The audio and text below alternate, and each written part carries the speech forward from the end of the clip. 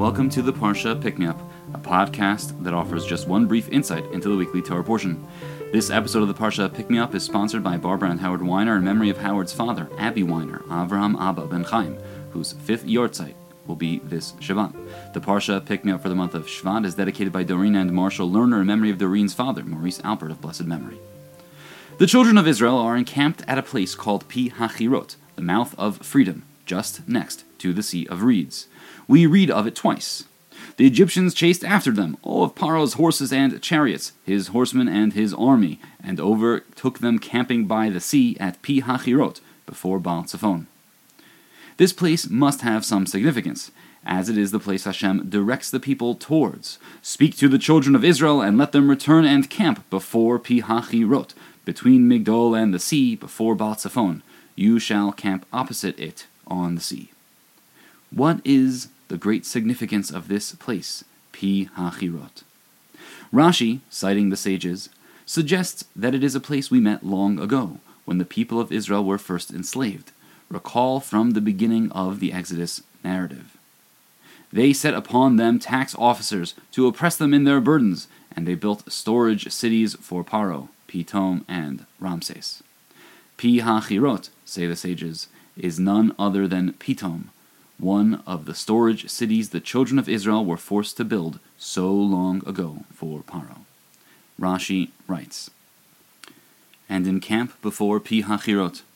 This place is identical with Pitom, but now it obtained the name of Pi HaChirot, the mouth of freedom, because there they became Bnei Chorin, free men. Chirut being the word for freedom. Pitom, the site of their first enslavement, now becomes Pi HaChirot, the place of their freedom.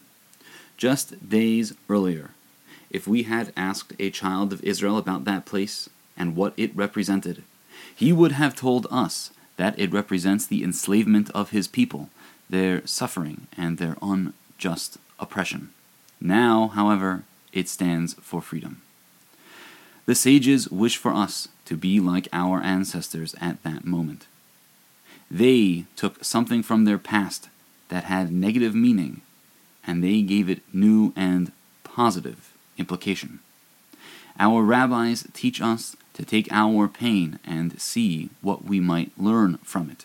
They instruct us to take our past weaknesses and sins and see what spiritual strengths can come out from them.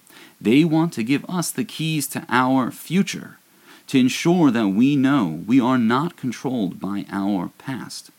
Rather, we may mold the past and give it new meaning. We will make of it what we choose to make of it.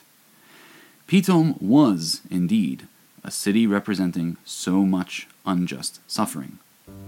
But the people chose to reframe it. It became a symbol of Israel's freedom.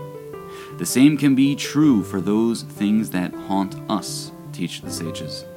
Our past is waiting to be reframed. It is waiting for us to redirect it towards a much better future. Thank you for joining me for another episode of the Parsha Pick-Me-Up. This episode of the Parsha Pick-Me-Up is sponsored by Barbara and Howard Weiner in memory of Howard's father, Abby Weiner, Avraham Abba Ben Chaim. The Parsha Pick-Me-Up for the month of Shvat is dedicated by Doreen and Marshall Lerner in memory of Doreen's father, Maurice Alpert. May their memories be for a blessing. Please reach out to me at rabbi@ush.org to share your comments. Please come, daven, learn, and spend some time with us. And please share this episode with anyone who might enjoy it.